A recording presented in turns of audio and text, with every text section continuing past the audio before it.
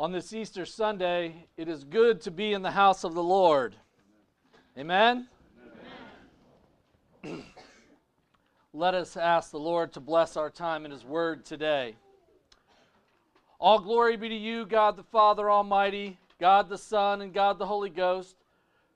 We praise you that in this day our Savior, Jesus Christ, was risen from the dead, resurrected as the first fruits of those who sleep, and that in Him we are partakers of His victory over sin and death. We thank you that by the working of your Holy Spirit in us, we who are yours are led into all truth, as it is in the risen Christ. Be gracious, or by your gracious hand remove all restraints to our understanding as we hear your eternal word. And so we bless you and praise you, Father, Son, and Holy Spirit, one God, for your great mercy and so great a salvation unto us. How great and marvelous you are, O Lord, and we rejoice in you and in your ways. In Christ's name, amen. Christ is risen. He is risen indeed. You know, as I was reflecting this morning upon Easter and Christ's resurrection, a funny story came back to me. Many of you know that for some time I worked in the restaurant industry, in particular for McDonald's, the Golden Arches. And during my time, at one point I worked for an owner-operator who had concern if even one French fry was on the floor of the restaurant. And he said, you cannot walk past that one fry on the floor, particularly as a manager. Because what will happen is, you'll say, I have a priority that is greater than that one fry on the floor. And that might be true. And of course, safety above all things, we all get that. But that French fry on the floor there, he says, you're going to walk past it the first time and say, I have something more important to do. And you say, I'm going to get that the next time I go by. And the next time you go by, you're going to say, but this thing over here is more important than that French fry right there.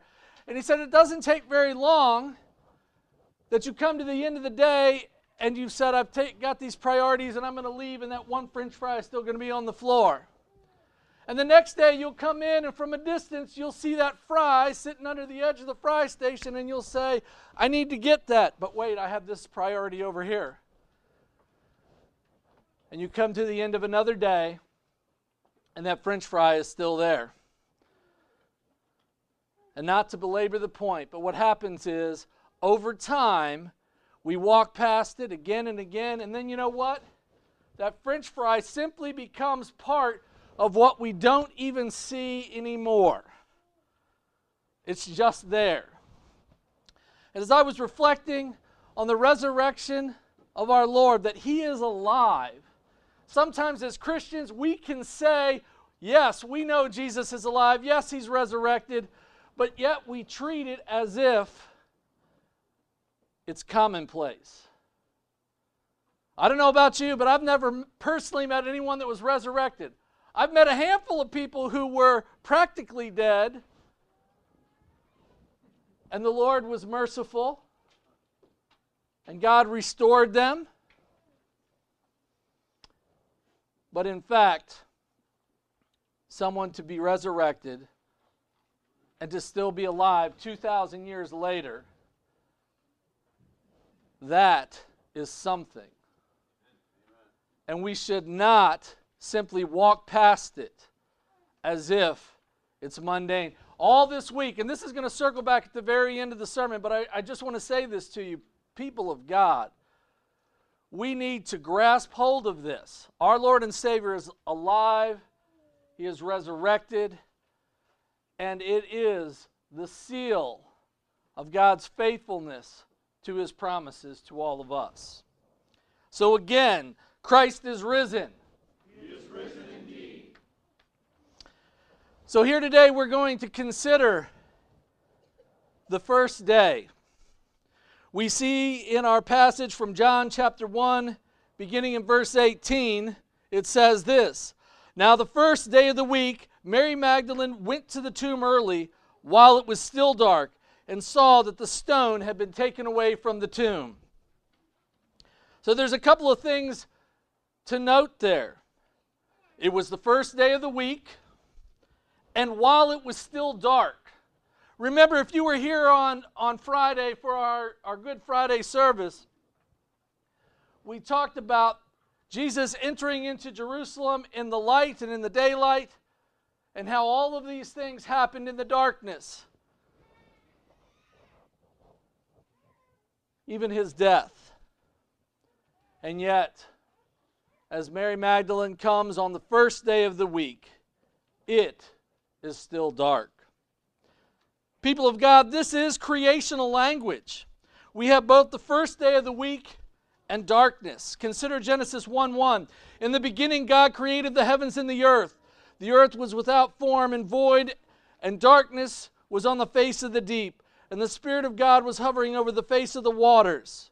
Then God said, "Let there be light," and there was light. And God saw the light, that it was good. And God divided the light from the darkness. And God called the light day, and the darkness he called night. So the evening and the morning of the first day. People of God, the resurrection of our Lord and Savior is the beginning of the new creation. You heard that in some of our prayers here today. Don't lose sight of this. In Christ's resurrection, we have moved from the old creation to the new. From the old world where sin offerings had to be done over and over and over again. In Christ, however, all sin was dealt with once and for all. Hebrews chapter 10 verse 11 tells us this, "And every priest stands ministering daily and offering repeatedly," what? "The same sacrifices, which can never take away sins. But this man," that is Jesus, "after he had offered one sacrifice for sins forever, sat down at the right hand of God. From that time, waiting till his enemies were made his footstool. For by one offering he has perfected forever those who are being sanctified." People of God, this new creation includes the cosmos. Colossians 1:19 says this, "For it pleased the Father that in him," that is Jesus, "all the fullness should dwell, and that by him to reconcile all things to himself by him, whether things on earth or things in heaven, having made peace through the blood of the cross." This is creational language. At the creation, the firmament acted as a curtain or mediator between God and all creation, including mankind. See what Jesus says in John chapter 3, beginning in verse 13. Jesus speaks to this. It says this, "No one has ascended to heaven but he who came down from heaven, that is the Son of Man who is in heaven. And as Moses lifted up the servant in the wilderness, even so must the Son of God be lifted up, that whoever believes in him should not perish, but have eternal life." In his atoning death, Jesus becomes the new firmament, the mediator between heaven and earth. His death will grant man access to the baptismal heavenly waters and provide birth from above by water and Spirit. Consider Luke's gospel account of Jesus' death. Luke 23, verse 45. "Then the sun was darkened, and the veil of the temple was torn in two." Consider Hebrews chapter 10, verse 19. "Therefore, brethren, having boldness to enter the holiest by the blood of Jesus, by a new and living way, which he consecrated for us through the veil," that is his flesh, "and having a high priest over the house of God," listen people, "let us draw near with a true heart, in full assurance of faith, having our hearts sprinkled from an evil conscience and our bodies washed with pure water." Because of the work of Christ, we can draw near, all of us. And we can draw near with full assurance of faith, because it is the work of Jesus Christ and not our own. Because of his work, our hearts have been sprinkled from an evil conscience. Everyone in this room has recognized that they have committed sin, that they have done wrong, and they have no way to resolve it. But because of the work of Jesus Christ, we can have full assurance that our sins are forgiven. Not because we were good enough, not because we earned it, but because of His love and faithfulness to us. I want to remind all of you here today, if you've been hanging around me the last 2 or 3 weeks, you've heard me say this again and again, because I think we need to hear it. God, through the work of Jesus Christ, stands ready to forgive us more than we stand ready to be forgiven. We try to stack up all kinds of things in the way to say, no, I don't believe that Jesus can forgive me, that I am possibly good enough for Him to care for me. People of God, hear the word of the Lord. He stands ready to forgive you. You can draw near in full assurance that in Jesus Christ your sins are forgiven. If we consider what was going on back to our narrative in John, we see that Peter and John come into the scene. Because Mary Magdalene, she becomes concerned that the stone is rolled away. Where is Jesus? And she runs and gets Peter and John. Let us consider God's word again from John.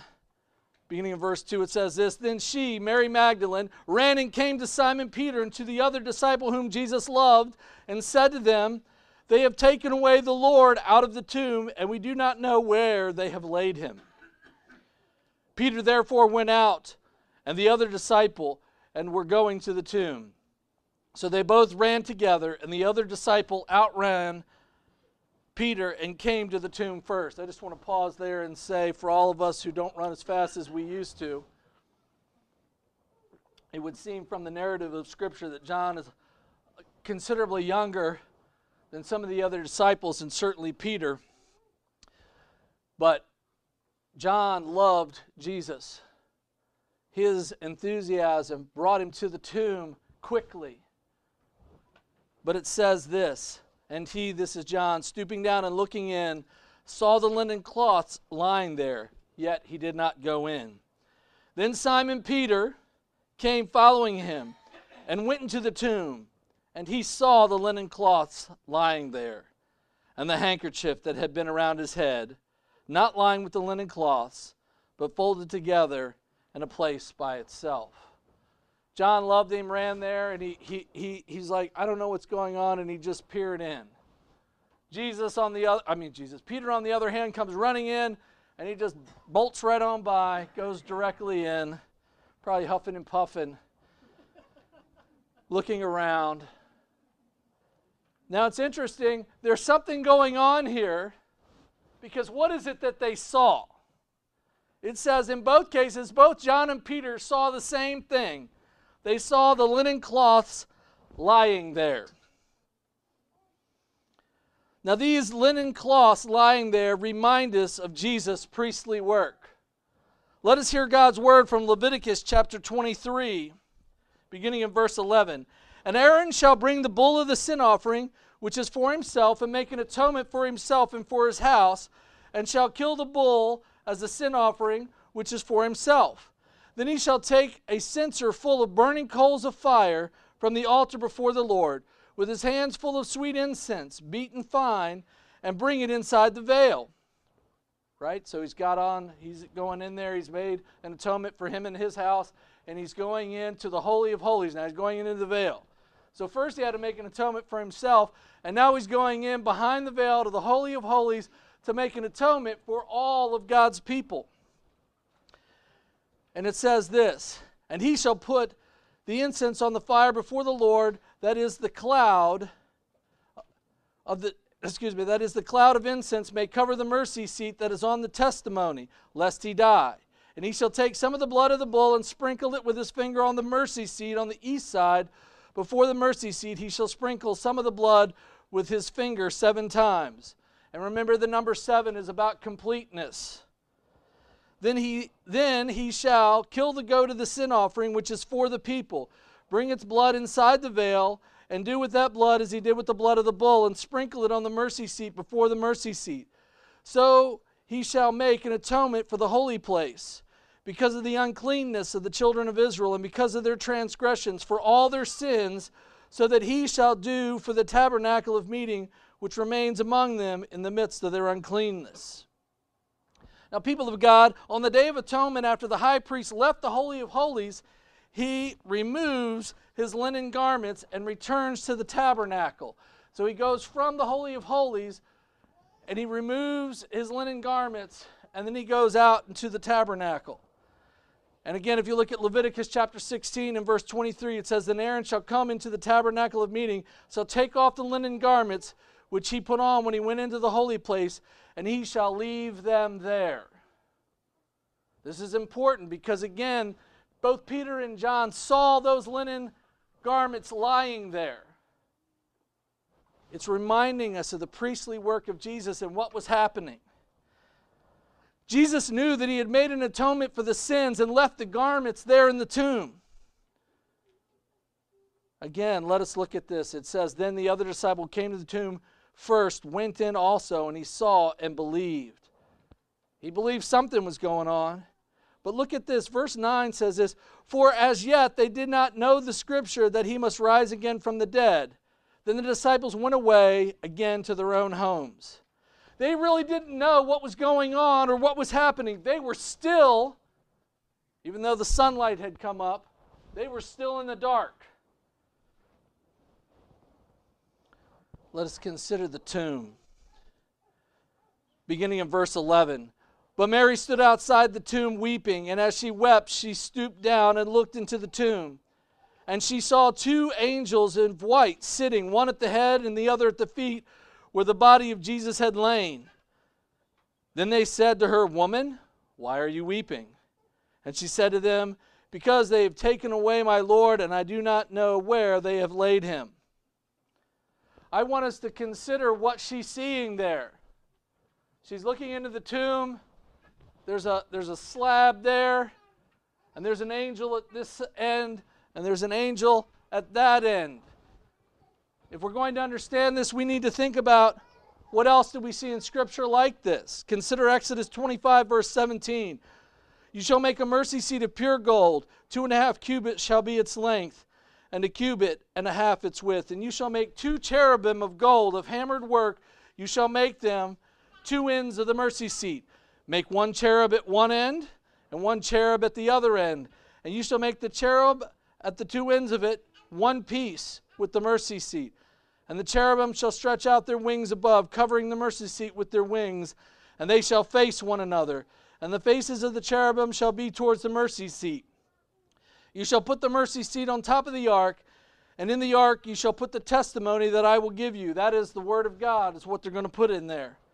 From between the 2 cherubim which are on the ark of the testimony, about everything which I will give you in commandment to the children of Israel. Here we see the slab of stones with the 2 angels sitting there. 1 angel on either end. This brings into focus what Mary sees when she looks into the tomb. Think about this. What was supposed to be? So you've got the cherubim, right? And the ark. And what was supposed to be sitting inside that?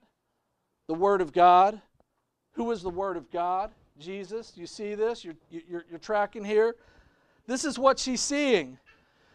But she, that is Mary, still does not know what's going on. She is still in the dark.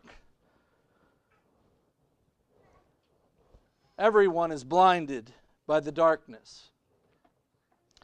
Consider verse 14.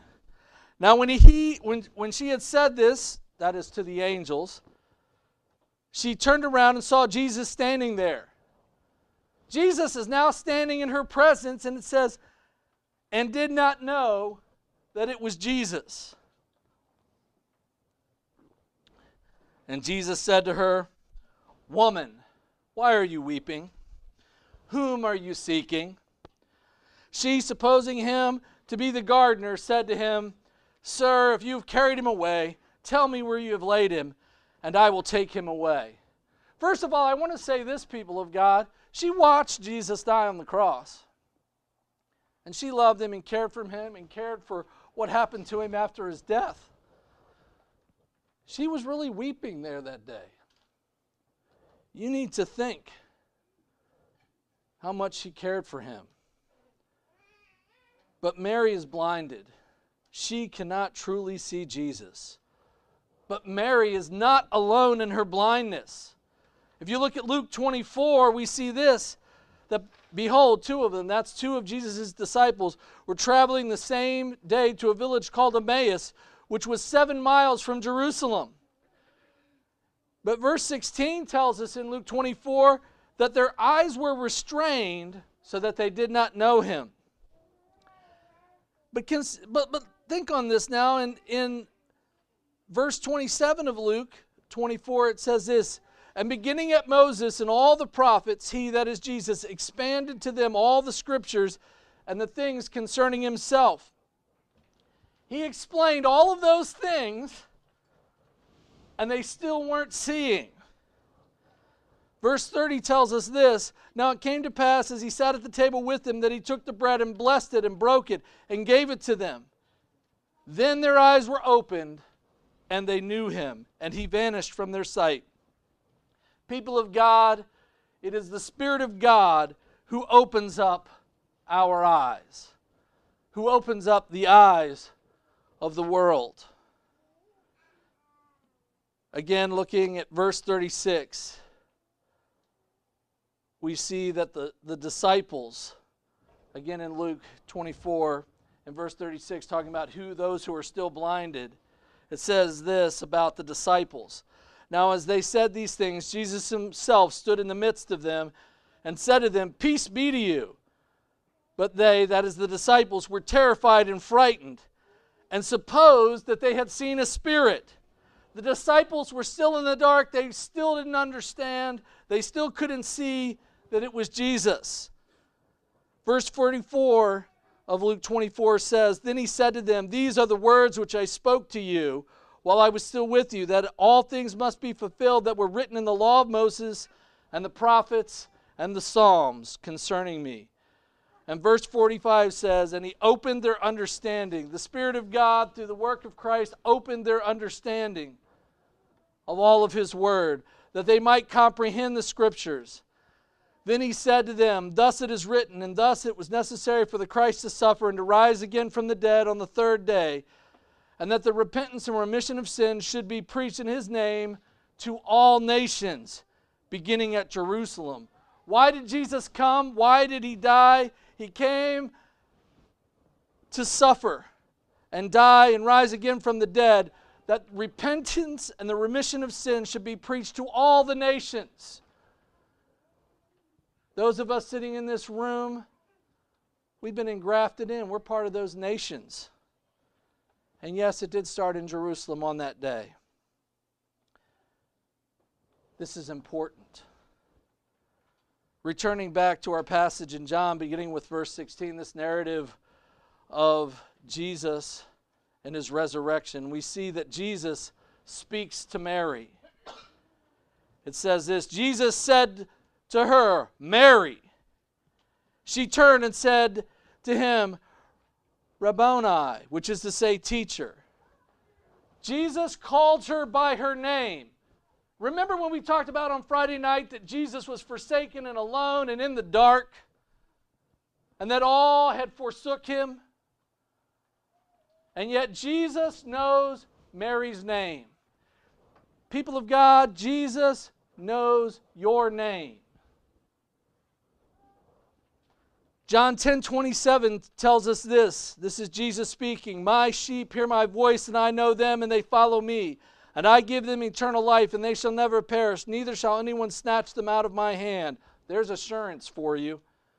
My Father who has given them to me is greater than all, and no one is able to snatch them out of my Father's hand. I and my Father are one. Jesus calls Mary's name. Every child in this room right now, look at me. Look at me. I know you hear your parents say this, but I will tell you this. Jesus does in fact know your name, and He has called you. You know, when we baptize you up here at the font, and next week we'll be baptizing someone, when we go to baptize, we say the person's name.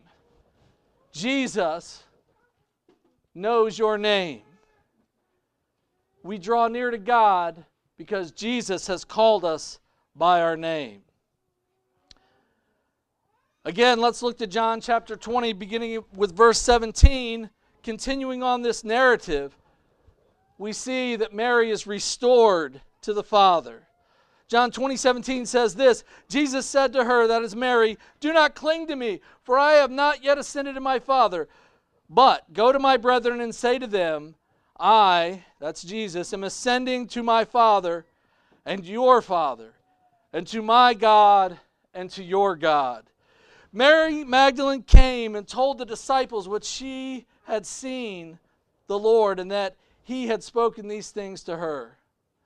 This promise that Jesus speaks to Mary about Him going to His Father and her Father, and to His God and her God, this is Jesus' work, that through His atonement for her and for all of you, that her sins are forgiven, and that Yahweh is her God and her Father. This language we find in Exodus chapter 6, beginning of verse 6. Therefore I say to the children of Israel, I am the Lord. I will bring you out from under the burdens of the Egyptians. I will rescue you from their bondage, and I will redeem you with an outstretched arm, with great judgments. And I will take you as my people, and I will be your God. Then you shall know that I am the Lord your God, who brings you out from under the burdens of the Egyptians. God brings the people of Israel out of slavery to Himself as a loving Father, and to be their God. And God Himself, through the work of Jesus Christ, brings us to Him as His children and as our God. We see this same theme later on in Jeremiah, when Jeremiah is prophesying the judgment and the exile, because the people of Israel have not stayed faithful.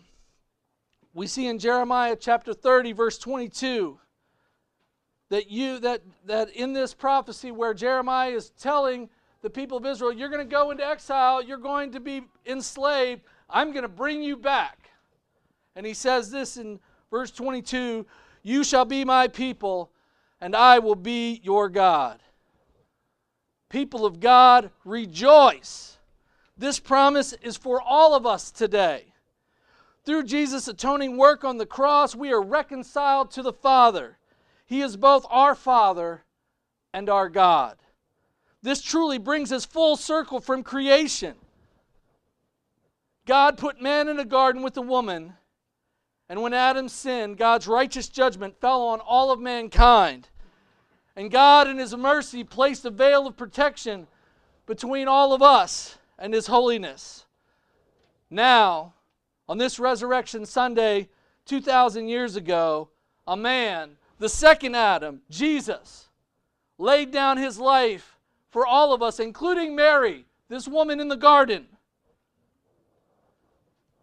By the way, whom He sends as His first messenger of this great and merciful news. This is exciting things. But the question is, now what?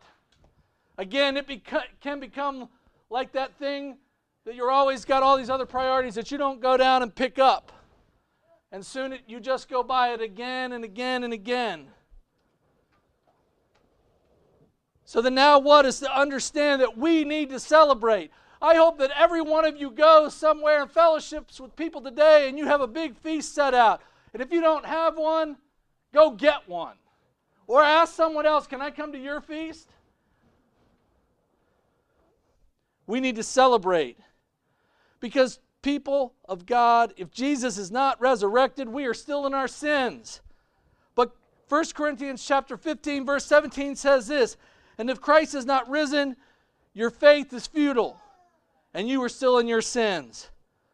In that same passage, in verse 20, it says, "But now Christ is risen from the dead and has become the firstfruits of those who have fallen asleep." Jesus is risen. What then should we do? We should celebrate. We should be full of rejoicing, for God has been reconciled to us through the work of Jesus Christ. The difficulty is that often in our ordinary state, we become bogged down with distractions and troubles. I've been talking to you for some time about the church calendar.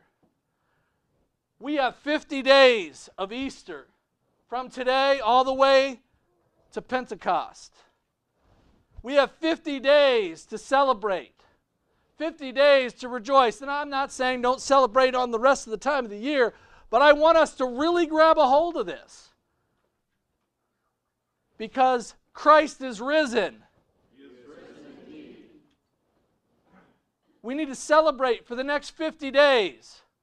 Not a Sunday should go by where we're not rejoicing with one another, because we are now reconciled to God our Father. Sometimes we think to ourselves, I don't know about this. The church calendar can be used to push us out of our comfort zone. We need to bid our apathy and distractions goodbye. You might even say, I haven't done this before. You might even say, based off your past, this is not what I expected. To celebrate for 50 days. Think about this right now. Are we really asking too much to celebrate Christ being risen from the dead for 50 days? People of God, your sins are forgiven. Christ is risen. He has done the work. He has paid the price. Your sins are forgiven. And all of your hopes, all of your assurance is in Jesus Christ. You might say, I didn't expect this, Pastor Dan, to get up here and say, celebrate, celebrate, celebrate, celebrate. For 50 days, celebrate. Have a big party. People of God, Mary, Peter, John, nor any of the disciples were expecting Jesus to be resurrected. On that morning, those who went to the tomb went looking for the risen among the dead. The disciples had to begin with an entirely new paradigm in every area of their lives. A new theology. Christ had to explain. Remember, 3 times we've heard this morning. He had to explain the law of Moses and the prophets and the Psalms concerning himself. He'd been explaining it for 3 years, and they didn't get it. It wasn't until he rose again from the dead, demonstrating that the veil between mankind and God the Father had been torn, and he was now the mediator. We could certainly be reconciled to God. Let us have a new way of thinking, celebrating Christ's wonderful work of forgiving our sins. But that's not all. We are to remember that those who rejected Jesus refused to be the priest to all the nations. When we look at, you've heard me say it for the last 3 months, this continual call out for repentance to those who would not do their priestly duty. In your rejoicing, we need to remember our call. There's a call for us to go into the whole world with the message of celebration that the people may be free from the slavery and judgment of their sins in Christ Jesus. Let us celebrate joyfully the work that he has begun in us. Philippians chapter 1 verse 6 tells us this, being confident of this very thing, that he who has begun a good work in you will complete it until the day of Jesus Christ. Let us pray. O Lord our God, how great and marvelous you are, how gracious and merciful in all your ways unto us. We thank you that by your mercy we are the people of the resurrection, that we have eternal victory in Jesus Christ, that our history has no end. Make us ever joyful in the victory that you have given us. Amen.